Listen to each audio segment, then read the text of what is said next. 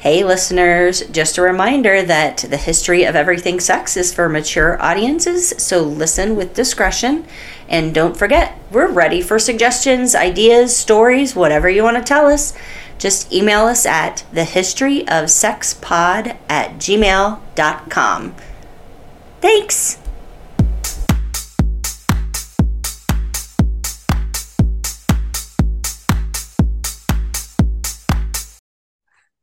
Hello. Well, hello, Terry. How are you? Hi, Melinda. Happy New Year. Happy New Year to you. We're back. We're back. We're We new, are. new year, new us. That's right. Season Only two. season two. Season two of the hose. Yeah. Season two Yeah, ho. Now we're well seasoned hoes. that's right. No newbies here, homie. No newbies. Well, Well, welcome to, yes, the history of everything. A six. perfect. Yeah, just a That little, was absolutely little. perfect. I was going for like a, you know how it is. hmm So, today we are discussing the crime of passion defense. Ooh, hmm that's And cool. and the history of the first successful use of that in the United States. Okay. That's fun. So, Very, so what yeah. do you think about, or what comes to mind when you hear crime of Crime passion? of passion. Um, what there's a lot of things. Like Right. I could think of Amy Fisher. hmm I could think of Lorena Bobbitt. hmm Um, crimes of passion. Really, like usually I when I hear crime of passion, I think scorned. Someone's scorned. hmm Yeah. You know what I mean? Not Yeah. ever is it, God, I love this person so much I gotta kill them. Right. It's I love them Right. so much and they're not mine, I gotta kill them. Right. Right. Yeah. I always Yeah. immediately just picture you're walking in on your spouse with someone else, Yes. and you're like, Yes. immediately just boom, it happens. You just kill Right, right, somebody. right. Like that Well, kind of crime of passion. Like right. I would guess that maybe there could be premeditated crimes of passion too. And So yeah, well, that's because you know me so well. the legal definition is a defendant's excuse for committing a crime due to sudden anger or heartbreak in order to eliminate the element of premeditation. This usually arises in murder or attempted murder cases when a spouse or sweetheart finds his or her beloved having sexual intercourse with another and shoots or stabs one or both of the coupled pair, which seems like a very specific definition, Yeah, yeah. but it also gives you a good idea of what exactly it means. Like something happens that literally just makes you Makes you snap. insane. Yeah, you like you Yeah. snapped is a good word to say. Snapped like the show. Exactly. So now to be clear, I have to say that this is not meant to prove that someone didn't do the crime. In fact, it's only used when a person is admitting that they have done the crime. This defense is the explanation of why the person committed the crime. In essence, asking to be excused for doing such a heinous crime. It's like, hey, yeah, so like I did kill that dude, but once I explain why, you're totally going to say that it's okay that I did that, you know. Right, right, right, right. Like let me Well, let me tell you why.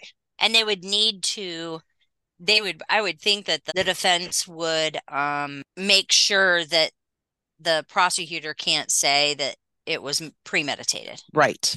Right. Yes, They've got to yes. have all those bases covered and that well, he wouldn't have gone out and bought the duct tape, Exactly. a crime of passion, hmm Right. duct, Exactly. duct tape's probably not a good example, but you know what I'm Yeah, saying. because you keep that in your murder bag all the time. Yeah. Yeah, yeah, right. You would have that. They would expect Right. that. Of course But you if do. you can't slowly poison someone over months and months and months and call it a crime of passion. I agree. I agree. Okay. Now, without getting too deep into the legal stuff, because I'm certainly no lawyer, I'm a What? lot of things, but a lawyer's not one of them. I do want to quickly explain the different charges when someone does kill another person. So there's 3 types of murder charges, according to U.S. law, which of course is adopted from British laws. There's justifiable, excusable, and criminal. So the first, justifiable homicide, is a killing that has been ordered to be done by the government, either in war or as in like an execution. Or it's also killing done to prevent a felony. Like if a person's life is being threatened and the police shoot the bad guy, then those are all justifiable. So you kill somebody in war, you're not going to be tried for murder because it was justifiable. Excusable homicide is when a person kills another either completely by accident or to save his or her own life. So if somebody breaks in your house and they have a weapon and you shoot that person to death, then that would probably be excusable. You've got to save your own life, right? Right, right. Now, criminal homicide, which is the third subject, is any killing that doesn't exactly qualify as justified or excusable. And criminal homicide is divided into 2 categories. There's murder, which is killing with intent and malice and can be punished by death. And then there's manslaughter, which is a killing without intent or malice, and manslaughter cannot be punished by death. Okay. So, right. So no capital punishment unless it was like premeditated and it was done maliciously. So, in other words, if you plan out a killing, it's murder. If you do it without really thinking it through, like either out of rage or through some reckless behavior, then that would be manslaughter. So, the person who's drinking and driving and ends up killing someone, that would be manslaughter because you were breaking the law, you were doing something reckless that killed someone, but you didn't set out to kill a person. Right. Your intention wasn't to do that. Exactly. Your actions did cause that. Right. Exactly. Okay. Now this, you kind of brought this up a little bit earlier, and this is the confusion to me. So the example that I thought of is, okay, so if you learned that someone hurt your child, like an adult hurt your child, you would be enraged, right? But then if you spend like a whole week, like, angry and boiling and planning like how you can get back at this person, and then you carry out that plan and ultimately killing the person, then, is that premeditated murder or is it manslaughter? And, a lot of times that's what a jury has to decide. Like, what is the time frame between something happening and the killing? And, what can happen in the meantime that makes it premeditated or not? And so it can, people respond to trauma or bad news or emergencies or any of those types of things so differently. Someone might open the door, see what's going on, shut the door, and then go to the parents for the weekend and think, you know what I mean? Yeah. On because that's how they process that at that time. Yeah. But if they were building up and building up and building up just the anger, then they come home and the spouse is now washing the dishes and they just go up and shoot him or something. Right. When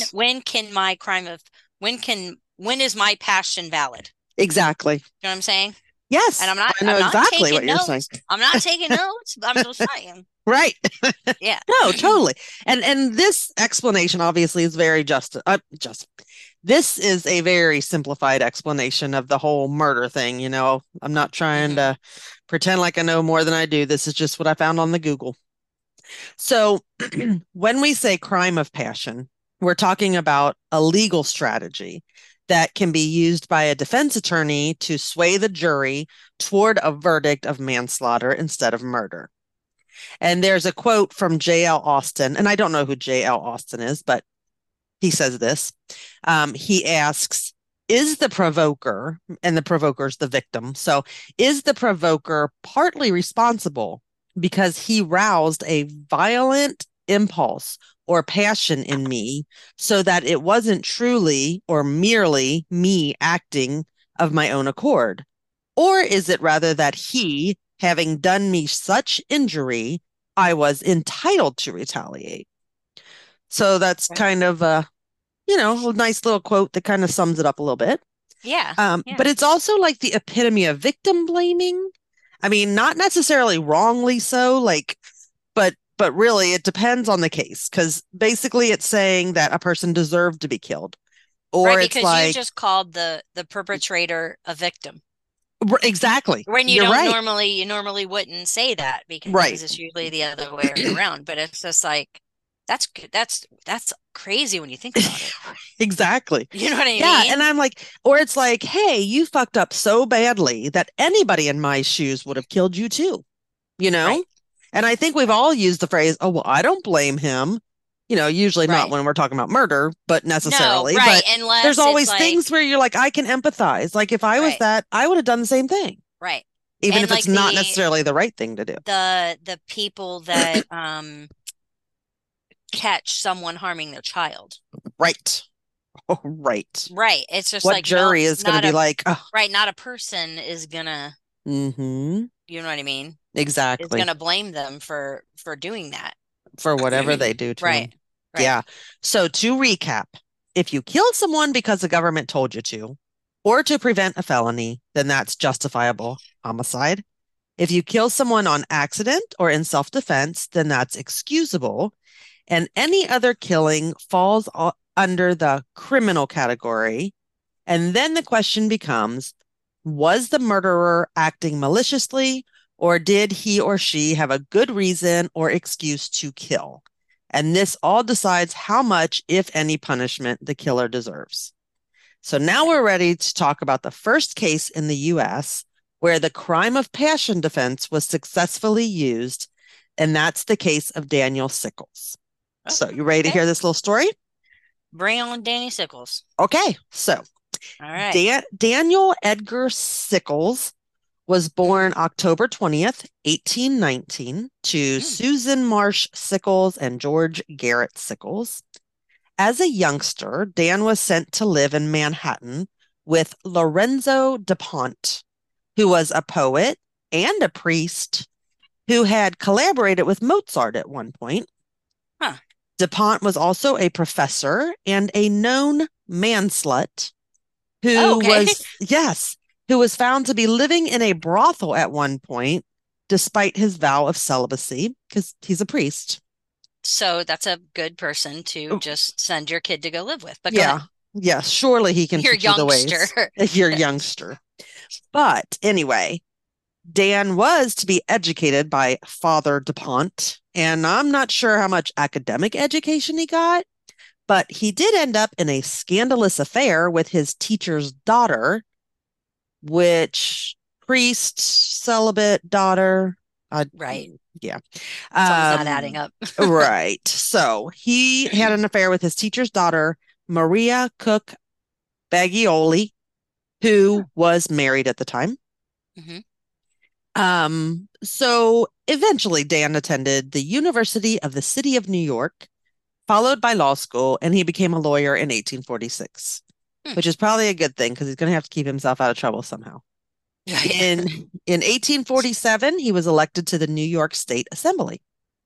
On September 27th, 1852, Dan, age 32, married his pregnant 15 or 16-year-old girlfriend, Teresa Mm. Bagioli, Okay.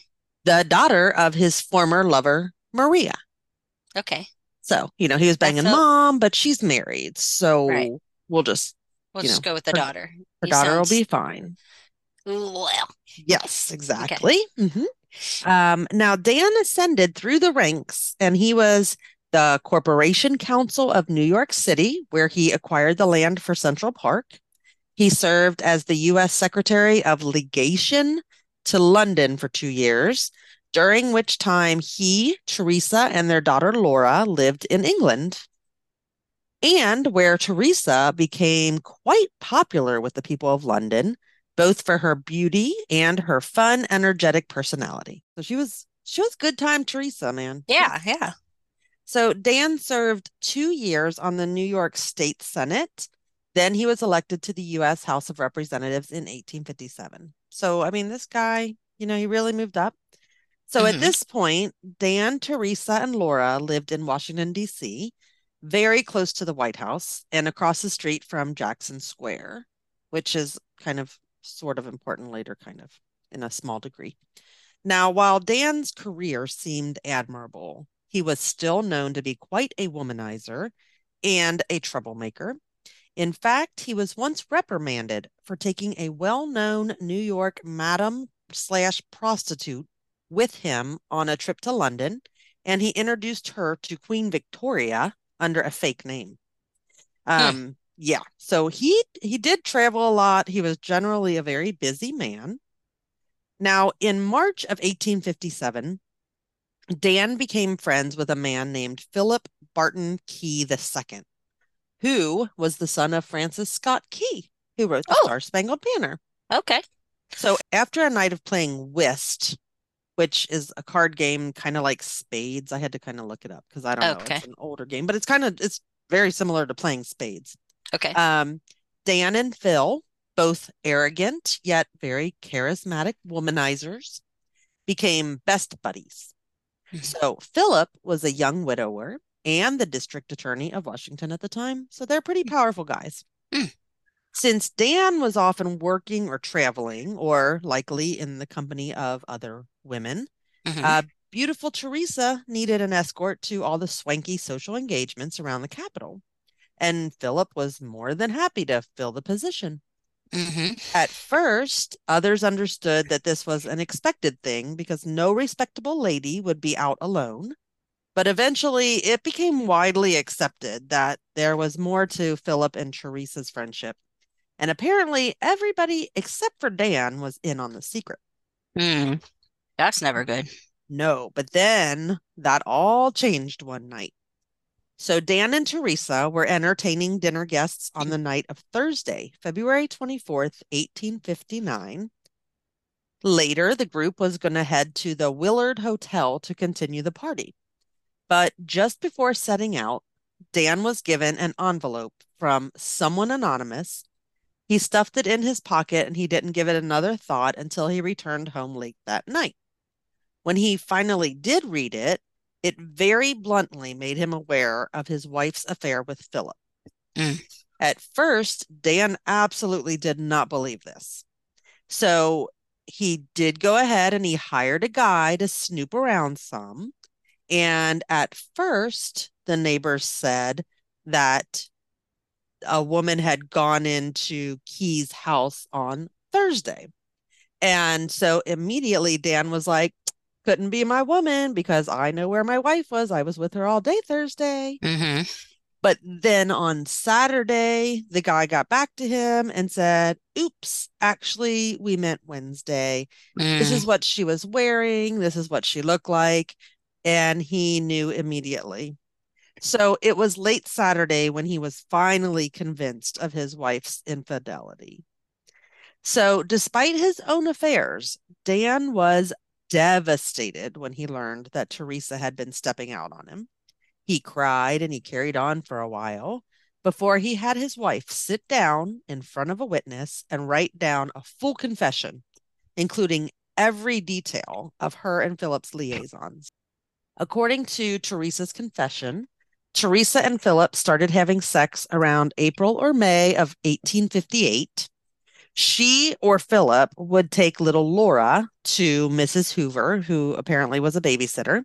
Mhm. They had slept together once in the Sickles' house, but since then they'd been meeting up at an empty house a few blocks away in a neighborhood of mostly African Americans. Quote, there was a bed in the second story. I did what is usual for a wicked woman to do. Mm. So she said that they would arrange to meet a few days ahead of time when they ran into each other in the street or at a social gathering. She also says that she and Philip had met up several times, including the Monday and Wednesday of that very week. So Dan learned that Philip would sometimes hang a handkerchief outside his door to signal her to meet, or Philip would walk through Jackson Square, which is like a park across from the house, waving said handkerchief to get her attention so she would know that he wanted her to come to his house and meet up with him. So his wife, his friend, Dan is he's just devastated. So he's a mess. So he was in pure agony. He did not sleep at all that Saturday night. He called for his friend, Mr. Butterworth. I wish I knew his first name, but that's all I got. So he called Mr. Butterworth, the syrup connoisseur. Yeah, well, yeah, I'm sure, obviously. So Mr. Butterworth came over, and then Dan had Mr. Butterworth take his wife, Teresa, to her parents' house in New York. Couldn't even look at her anymore. And then he just sat in his bedroom, just inconsolable, when all of a sudden his servant said, "Well, there goes Mr. Key." Dan looked up, and through his window, he could see Philip passing his house through Jackson Square, waving that damn handkerchief. Yeah. Now, Mr. Butterworth and Dan's other friend, Mr. Woolridge, had been at Dan's house that morning. They had been downstairs, and they knew that Philip was in the neighborhood, but they agreed not to tell Dan because they didn't want him to, why add fuel to the fire? Right. But when Dan saw Philip, he ran right down the steps and right out the door. And Mr. Butterworth, who had just left the Sickles, saw him and started to run after him, but it was too late. So Dan ran at Philip. And at first, Philip reached his hand out like they were about to shake hands, like, "Hello, sir, Right. Fancy meeting you here, friend." Yeah. But then Dan yelled, "Key, you scoundrel, you have dishonored my home. You must die." And he shot Philip right in the junk. Ooh. Bullet to the peenie, just right then and there. Bullet to the peen, just on. Wow. Yeah. Then he chased Philip up the street, and he shot him again. Well, first of all, Philip is still running. Apparently. Whew. He's running for his life, Yeah. So I'm sure the adrenaline took over. Yeah. And then Philip, laying on the street bleeding, yelled, "Don't shoot!" But Dan fired a third shot, which landed close to the second shot in Philip's chest. He did fire the gun he did pull the trigger a few more times, but the gun was empty. Okay. So witnesses swooped in and they carried Philip down the street to the clubhouse across the park from the Sickles' house, where Philip died. Dan and Butterworth went directly to the Attorney General's office, where Dan turned himself in, and then he was taken to jail. Okay. So this all occurred on Sunday, February 27th, 1859. All right. So pretty quickly, a grand jury indicted Dan, and the actual trial started on Monday, April the 4th. Now, amazingly, I found the entire court transcript published in a special report by Robert DeWitt around November of 1860.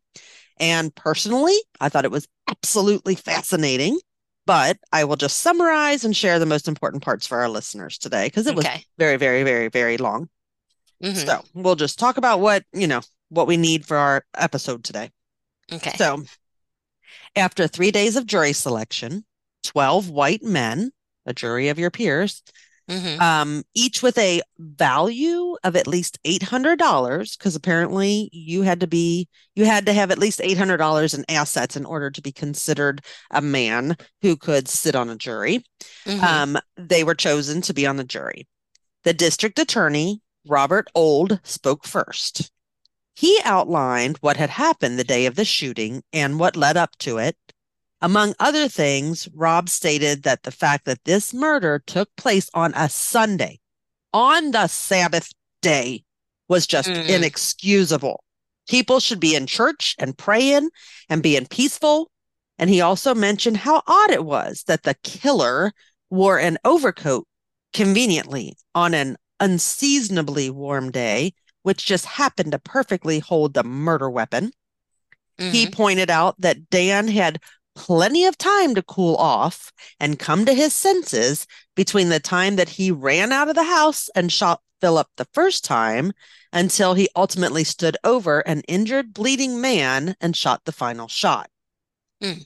Dan, he argued, acted as judge, jury, and executioner, and yet, ironically, was now getting his day in court and his chance to tell his side of the story and defend himself. Mm. The DA said that revenge does not justify murder. Right. That's one side of the story. That is. Mm-hmm. So, after 2 days of the DA talking and calling witnesses and then blah, blah, blah, then it was the defense's turn to speak. Sickles' lawyer, John Graham, was a talker.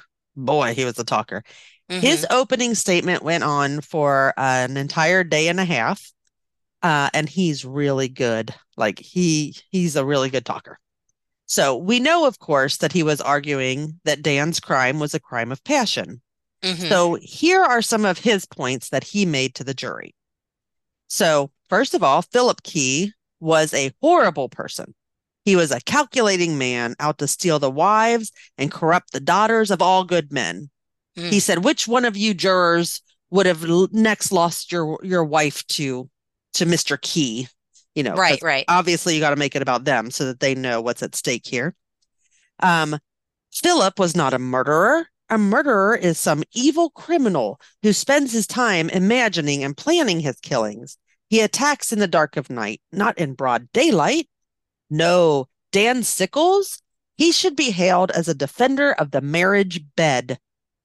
And let's just go back to this whole Sabbath day thing. What kind of monster goes out on the day of our Lord with the express intention of summoning a married woman to his place to commit all kinds of sins? I mean, seriously, this guy. Right. Sheesh. So here are a few particular quotes that really illustrate this whole crime of passion argument from Dan's lawyer. Okay. So first of all, he says he, and he means the other lawyer. Okay. Mm-hmm. He would show that passion that could not be controlled did not place a man within the pale of accountability to the criminal law. But the great question is, what was the state of the defendant's mind at the time that he slew the man who had contaminated the purity of his wife? What was the mental condition of the defendant at the time that he took the life of the deceased? Mm-hmm. There you go. Also, he said, there are certain relations to which the greatest responsibilities and which it invests with commensurate powers. I don't know what all that means, but anyway. Mm-hmm. These are the relations of parent and child, husband and wife, the most hallowed and cherished. The connection between parent and child and husband and wife is founded on divine law, and she, the wife, being the weaker vessel, it is his duty and right to defend her. It is his duty to protect her against frailty as much as against the violence of the robber. Yeah, I know. It's one of those. Right. Not a very feminist view of things. But no, right. Yeah. Okay, so then there's this last quote that I want to say. We mean to say not that Mr. Sickles labored under insanity in consequence of an established mental permanent disease, but that the condition of his mind at the time of the commission of the act in question was such as would render him legally unaccountable, as much so as if the state of his mind had been produced by a mental disease. It is no matter how a man becomes insane. Is he insane? That is the question. Whether it results from disease of mind or body or sudden provocation. It is perfectly immaterial, and the privileges of accountability attach as much in one case as in the other. Now, it is important to note that in Dan's case, he was being tried for murder. Now, sometimes people are tried, but the jury is given the option to say whether they're guilty of murder or manslaughter. You know, they'll be like, we're not saying guilty or not guilty. Right. We're saying is this whoever person guilty of murder, or are they guilty of manslaughter, or is it second degree murder? And they kind of give the jury like an option. But other times, if you are just trying them for murder, then it's either you are guilty of murder or you're not guilty of murder. So if the jury finds that it's maybe he's guilty of manslaughter, that's not murder, right? Right. Okay. So after a 3-week trial, on Tuesday, April 26th, the jury deliberated for 70 minutes. When they returned, the judge asked, "How say you? Do you find the prisoner at the bar guilty or not guilty?" And the jury foreman replied, "Not guilty." And Dan walked out of the courtroom while the audience cheered for him, because he had defended the frailty of his purity, of his wife, of his lesser vessel, whatever. Right. Right. Now, just to give you all some closure here, because I found it kind of interesting, I'll quickly bullet point what happened after the trial to Dan. Okay.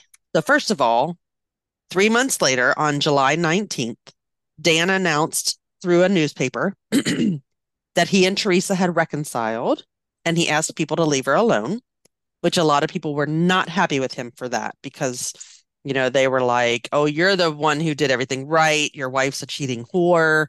We're on your side, not hers." And now he's like, "Oh, we're back together, so be nice." Right. Then when the Civil War started, Dan decided that becoming a war hero would win back the heart of all the people. So he used his connections in the government to be appointed Brigadier General of Volunteers in September of 1861. He made lots of political enemies because he was such an asshole.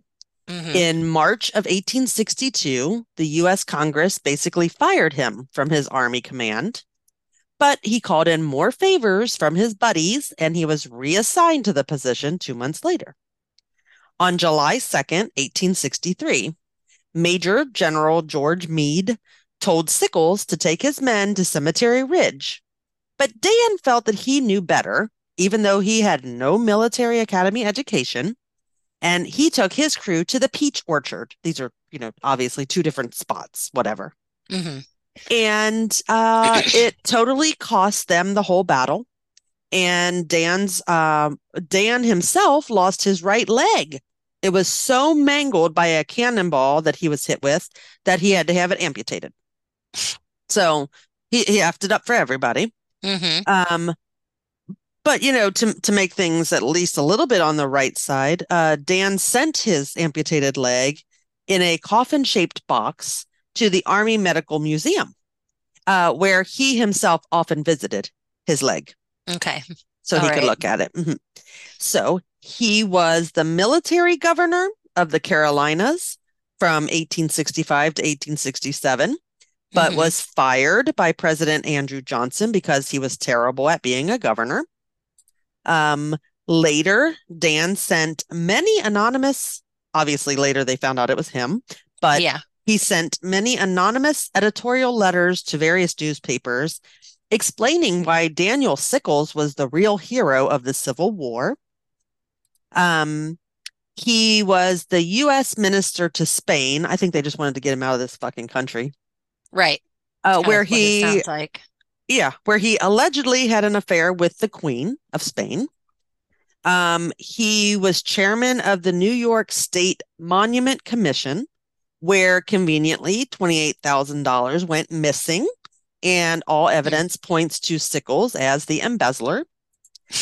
When he was asked by a newspaper why he never erected a statue dedicated to himself, old humble Dan, he said, the entire Gettysburg battlefield was his monument. I mean, obviously. Yeah. I have thoughts. Yeah, that's my story. Now so that's really the entire story. I do have one quick fun fact. So, when I was trying to kind of get a good definition for the crime of passion, I learned that the crime of passion defense is sometimes called the Texas law because juries in Texas are notorious for being sympathetic to people who kill someone who hurt or wronged a loved one. Okay. So you definitely don't want to be on the wrong Don't want side. to do that in Texas. Exactly. That's what we're learning. Yeah. Yeah. Or, if you do kill someone in a crime of passion, I hope it's in Texas, because then you will probably not spend a day in jail. Right. Right. I see what you're saying. So what do you think about that crime of passion? Here's the thing. I don't agree with that particular case of crime of passion. Really? No, I don't. I I'm feel fascinated like, by that. and this is why. First of all, he's a hypocrite. Well, absolutely. Okay, so there's that part, but you got to leave I guess your those types of views out of it. Okay. No, I don't. No. Guess It's your what? I'm not a podcast. juror. You can do anything you I want. can say whatever the fuck I want. I feel like he was okay. He had suspicions and heard rumors, so he hired a private investigator. Right. Okay. He was proven right Yep. by his findings. Mm-hmm. To me, that's not something you just walked in on. True. So it's like, yeah, be as pissed as you want. Mm-hmm. Do whatever you need to do, I guess, through law. Right. So that maybe, this woman that's cheating on just, your wife that's cheating on you, even though you do the same, but whatever. You know what I mean? Someone did the work for you. You found out, you confronted her, Mm-hmm. and she agreed, Mm-hmm. right? Mm-hmm. So you were triggered by this person who you are pissed at. Right. And I don't feel like that's the same thing. You were triggered because you saw, like, there was not that there was a resolution, Mm-hmm. but to me, it's not the same as someone walking in on something Mm-hmm. and um and knee-jerk reacting. I'm not Right. saying and I'm not saying that I think that's right either, Right. because I'm sure things happen where a couple is split up Yeah. and someone tries to call it crime of passion, and the whoever breaks into the house, and you know what I mean? I found my wife, but I found my neglect to say I wife. haven't lived there in I 6 haven't months. lived there. Right, exactly. So Yeah. she's got a restraining order against me, but still, you know what I mean? Or he, Right. you know what I mean? It could be Sure. the other way around. So Yeah. it's more the idea that that's did you ever see Boogie Nights? I think we've talked about this. How many Yeah, times have I brought up Boogie Nights? quite a few, and I wasn't In Boogie expecting it this Nights, time, but yes. Okay, here's the thing. There okay. is William H. Macy Mm-hmm. plays a he I don't know if I don't think he's a director. I think he's like a producer, or he's like about the behind the scenes person in some way. Maybe he writes the scripts. I don't know. Whatever he does Sure. for these porn Okay. movies. Well, his wife is an actress, Uh-huh. and he is constantly having to watch his wife with other people. Gotcha. And like even at parties, not just in videos, like she's probably, does these tricks and she's known for this. So these people come to these parties and he'll walk in on him and his wife having, Mm-hmm. or other people having sex with his wife, and he just feels like whether it's a cuck or whatever Mm-hmm. the term is for something like that. And he gets to the point, and it's on New Year's Eve. And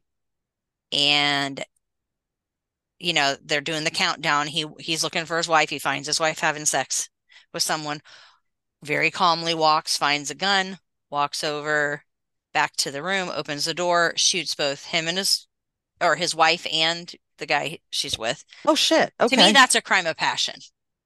Right. Now, that, you know what I mean, that at that moment you Yep. flipped. He flipped. Right. You know what I mean? Right. So Right. to me, that's not the same as this kind of, I don't necessarily think that I would agree that, and now you're going to get back together with this person that this person Right. that caused you to commit murder. You ended someone's life Right. because you're, Well, I whether it's right or wrong, and it may also have to do with the fact that this was 150 years, 160 right years ago. Yeah. But it was like he felt wronged by the other man. I don't think that for one hot second he thought, oh, how could my wife do this to me? He thought, Right. I can't believe that my friend would, you know, would take my wife and do Right. this, and do this to me and blah, blah, blah. His wife was Hmm. just, the what he owned. That was just the Yeah. possession. And then it was the fact that somebody seduced her and took her. And I will tell you, like I said, his lawyer was so good at talking. Uh-huh. So if roles had been reversed as far as like if the other lawyer had been as good of a lawyer and talker as his, it might have Uh-huh. gone the other way. So Yeah. maybe it wasn't even so much what happened as how it's framed. Yeah, yeah, Because yeah.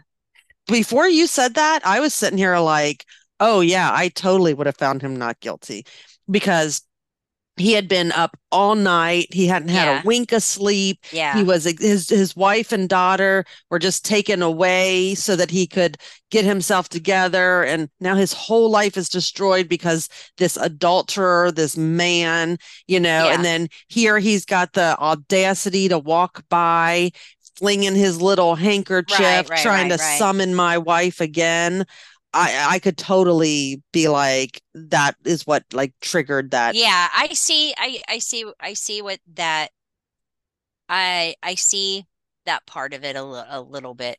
I Yeah. think but now what I will say is had he because this is something he knew about. He had time to sit on it for a minute anyways. Do you know what I'm saying? Yeah. Well, to I some mean, degree, but to it's some degree, like, I guess he didn't know about it for that.